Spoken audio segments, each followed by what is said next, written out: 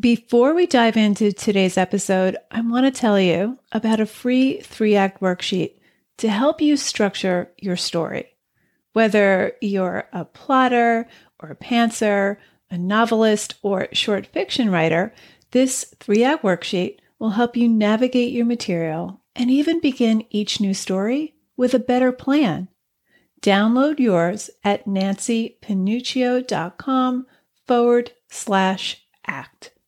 Stop getting stuck in the middle of your draft. Go grab this free worksheet, nancypanuccio.com/act. And when I started coaching writers in 2006, I noticed a common theme that went something like this. My story looks so alive and brilliant in my head, but as soon as I write it, the story falls flat. And then I feel like a fraud. I'm starting to wonder why I continue to spend so much time at something I'm obviously so bad at.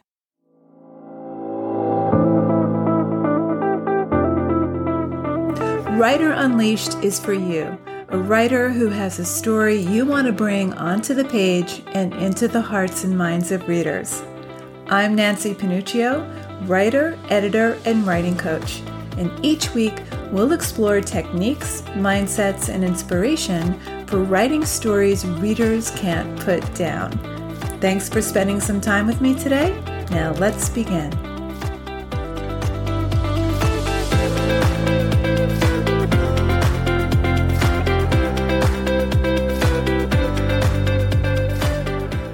When I was in my early 20s, I left a job in advertising, and instead of looking for another corporate job, I took a waitressing job doing the breakfast shift at a Mexican restaurant called Chi-Chi's.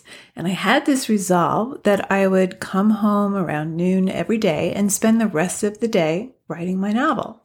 That was my plan. I was free from this soul-deadening job and the daily commute, which was depleting my creativity, my time, and my energy.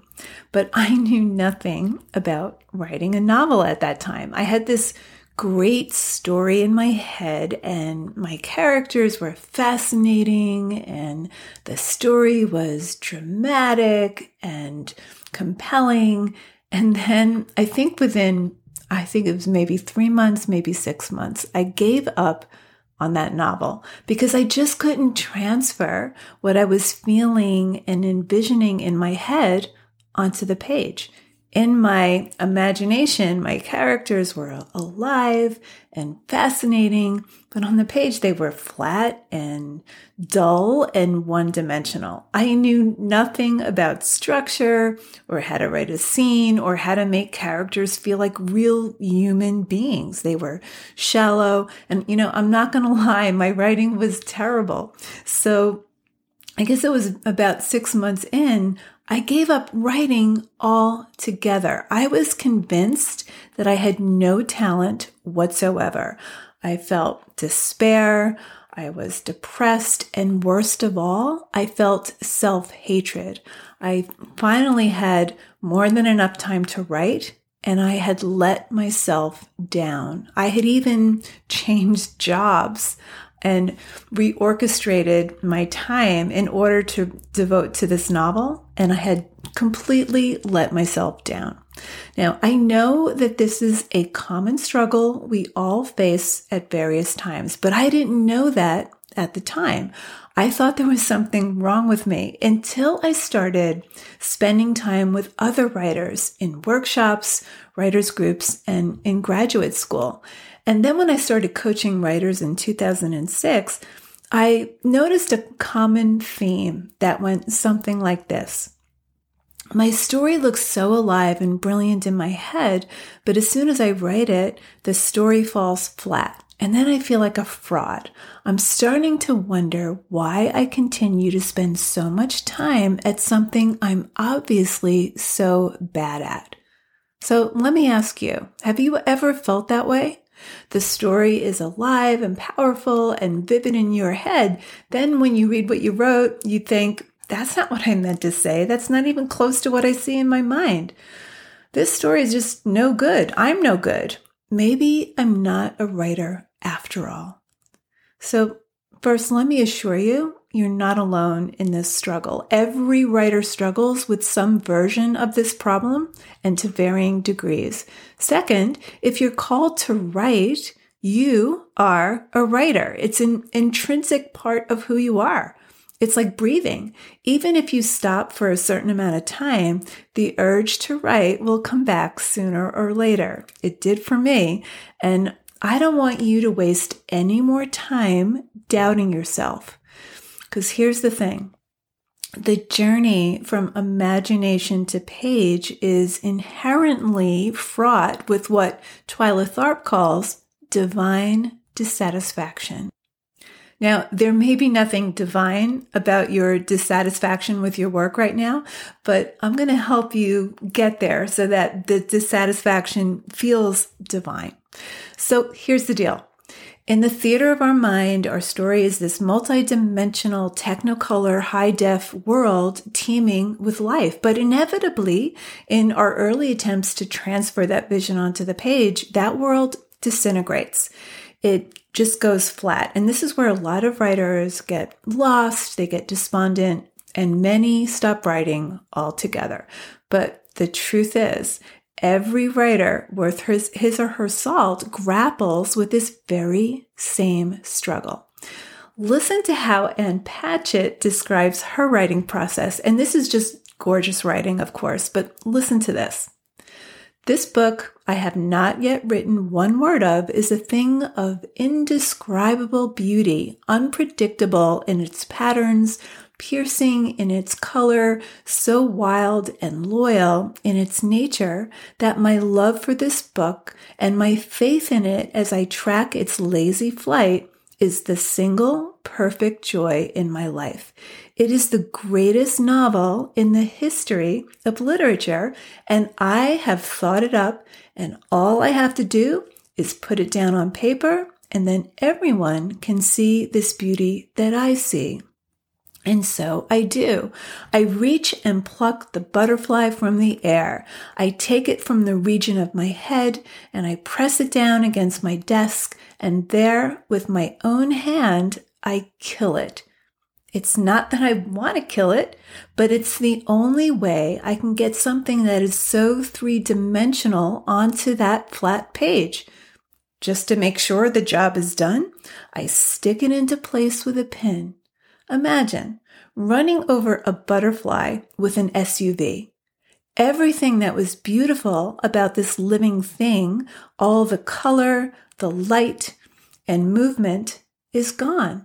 What I'm left with is the dry husk of my friend, the broken body chipped, dismantled, and poorly reassembled, dead. That's my book. Okay, so what did I tell you? We all deal with this struggle, right?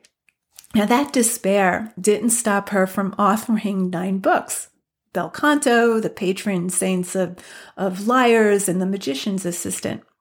So you know what? She wrestles with the same self-doubt and frustration every time she sits down to write something new. Every single time.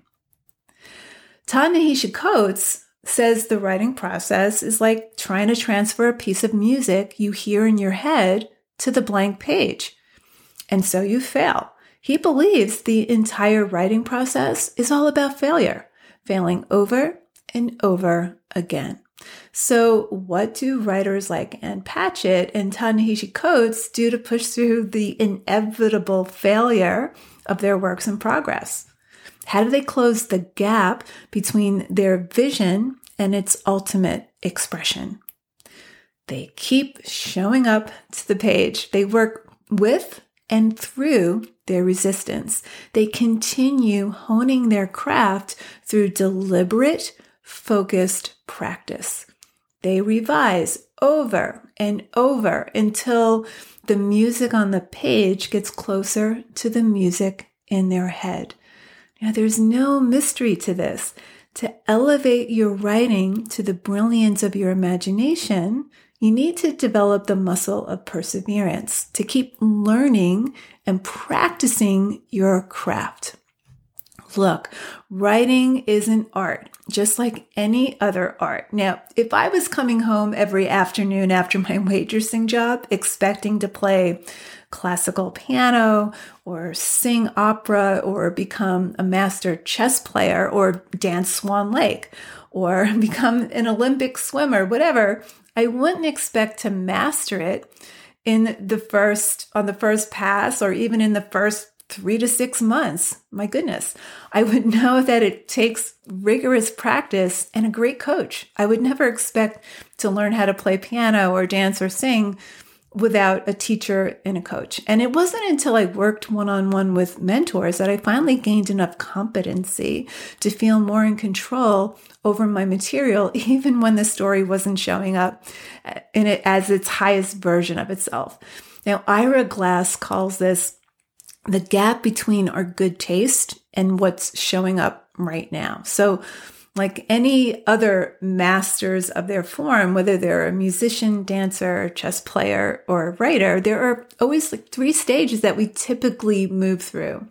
There's the novice stage, the competency stage, and then there's the mastery stage. So the novice stage is the longest and the hardest, and it's the most uncomfortable, and it's the most painful. It's where a lot of people give up. It's when we don't know what we don't know, and we have no tools yet to not only identify where our story needs some loving care, but how to bring our story closer to the vision that lives so vividly in our head. And when we fail, as we all inevitably do in our early drafts, we think we don't have the requisite talent. Then we have the competency stage, and this is when it starts being fun. We still might be floundering like Ann Patchett and Ta-Nehisi Coates, but we have control over our material. This is when it's divine dissatisfaction. We know how to navigate through the mess of our works in progress and make it flow and sparkle and captivate. We have essential craft elements in our toolbox, and it's still challenging, but we know how to find solutions to our story problems. So we keep at it and it feels good. And then we reach the mastery stage. So what is mastery? Mastery is the command, the power, or control of a particular subject. So it's expert skill or knowledge, but mastery is not an end result. It's a frame of mind, and it gains traction from your desire to get better and better at your writing. Now, back in episode 15, we talked about how flow is essential to mastery, but here's the rub. Flow doesn't automatically lead to mastery, and that's because flow happens in the moment, but mastery unfolds over months, years, decades. It's constantly evolving. Now, you've probably heard by now about the 10,000 hour rule. Malcolm Gladwell talks about this in his book, Outliers. And in the book, he cites several studies that show that 10,000 hours of practice, there's a pattern that they've come to know, and it's required to achieve the level associated with being a world-class expert in anything. And they've studied composers, athletes, fiction writers, ice skaters, concert pianists, chess players, even master criminals. Again and again, this number comes up. According to the neurologist Daniel Levitin, he thinks it takes the brain this long to assimilate all that it needs to know in order to achieve true mastery. In other words, nobody is born a genius. They become geniuses. Even Mozart. We all have this mythology surrounding him as the child prodigy who started writing music at the age of 5. And if you look at Wikipedia, this is what they dole out as fact. And, the lore has this belief that he just came out of the womb with this genius ability to compose great music. But according to Michael Howe in his book, Genius Explained, Mozart's early works were not really that spectacular. In fact, the music he was composing when he was like 12 or 13 was pretty awful. The earliest of his compositions that we now consider a masterpiece was not composed until he was 23. And by that time, he had been composing concertos for, guess what, 10 years, 10,000 hours. That's a lot of time, but don't worry, you probably clocked in a big chunk of those hours already, so be patient with yourself and be persistent. Remember, when you're in flow, those hours fly by. You lose all concept of time. You don't care about how many hours you're spending on your writing. You're not counting the hours. You're not counting how many words you're writing per day. That's because you're immersed in the moment. The writing itself is its own delicious reward. So, brilliance is cultivated.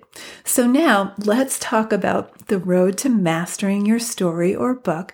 And here's a little of what you can expect. Number 1, setbacks are inevitable. You will get rejected by agents and publishers. Feedback from peers and mentors will not always feel good to you. Not everyone will always love what you write.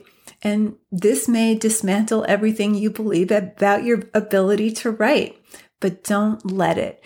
Writing is all about revising, re-envisioning, cutting, and expanding your story or book. And once you do that, you're going to revise, re-envision, cut, and expand again over and over and over. Now, this is not proof that your work is a failure. It's actually a testament to your work's possibilities, right? Writing is all about failing over and over again. Writing something that a reader is eager to read is hard. Getting them to keep turning the page takes practice. So number 2, you need deliberate, focused practice. Writing itself is not hard, but writing well is hard. Writing something worth reading is a camel walk. It requires effort. And effort is simply a desire to improve at something that matters to you, because then it becomes a joyful effort. So give yourself permission to write badly. Give yourself permission to fail over and over. Set aside a certain amount of time on a consistent basis and commit to pure focus on your story. Now, focus on something small, one scene, one sentence. Really hone in on one small thing to work on at a time, and then move on to the next small thing. Now, even if your first novel is never published, even if it's shoved in the drawer and never sees the light of day again, you will have learned so much about the art and craft of writing just by having gone through the process of finishing that novel. So finish it, even if it never gets published. It's only by going through the process of writing that novel that you will gain the nutrients from it and go on to write a successful novel later on. Now, the thing about progress is it happens in those subtle shifts. So you're always moving towards mastery little by little, sentence by sentence. Now, when I was studying dance way back in the day, one of the hardest things to learn, to master, was to do pirouettes. So turning on one leg once, multiple times. So the way I was taught was broken down into these component parts. So first I had to learn how to balance on one leg with the other drawn up into a passe. I had to get really strong on the ankles and my core, and I had to get my hips in the right position over my feet. My shoulders had to be down. I had to learn to plie. I had to have the flexibility to do that. Then once I could balance on one leg, once I had those mechanics down, I practiced doing quarter turns, then half turns, then full turns, then eventually multiple turns. So deliberate, focused practice. Number 3, there's no there. You will never feel as though you've mastered writing. Mastery will always elude you. And that's what's so darn seductive about it, right? As Dan Pink says, the joy is in the pursuit more than in the realization. And he talks about how Paul Cézanne's best paintings came late in life. Well, why is that? It's because he was endlessly trying to realize his best work. One critic wrote, "The ultimate synthesis of a design was never revealed in a flash. Rather, he approached it with infinite precautions, stalking it as it were. Now from one point of view, now from another. So for him, the synthesis was a goal toward which he was forever approaching without ever quite reaching it. In other words, with mastery, what you want to achieve is just behind your grasp at all times. You never feel as though you've arrived, even when you're widely published, even when you're at the top of your game. Now, athletes, musicians, dancers, all artists are never satisfied with their last performance. So when I was writing feature articles on classical musicians and dance companies like Twyla Tharp, they rehearsed relentlessly several days before the performance, even the performances, even the numbers that they'd been performing for years. They rehearsed all the way up to 15 minutes before the house opened to the audience. So they were always critiquing their performance after the show, and they were always looking for those small incremental ways, those 2mm shifts to improve the next performance. And look, the more practiced you are, the better you are, the more demanding you become of your own work. So it doesn't really get easier. It gets harder because you're more demanding of yourself, but you'll have more skills to navigate. Now, you want to be in this for the long game. Yes, publishing may be the end game, or even finishing your book might be the end game, but your potential doesn't stop there. Every time you sit down to write something new, you're still going to grapple with the same struggles. I mean, look what Ann Patchett said about her process. You're going to struggle with which point of view to best tell your story. You're going to want to know, what does your character want?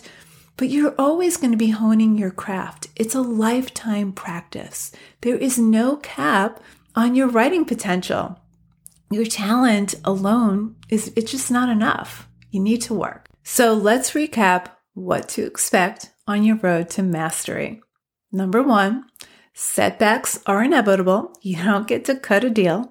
Number 2, you want deliberate, focused practice. Go for small, incremental improvements. And number 3, mastery will always elude you. There's no there.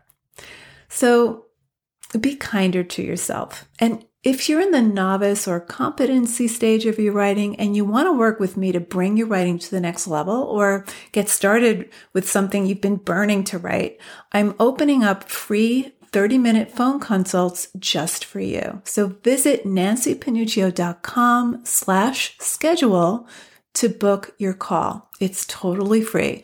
That's nancypanuccio.com/schedule. I'll link in the show notes.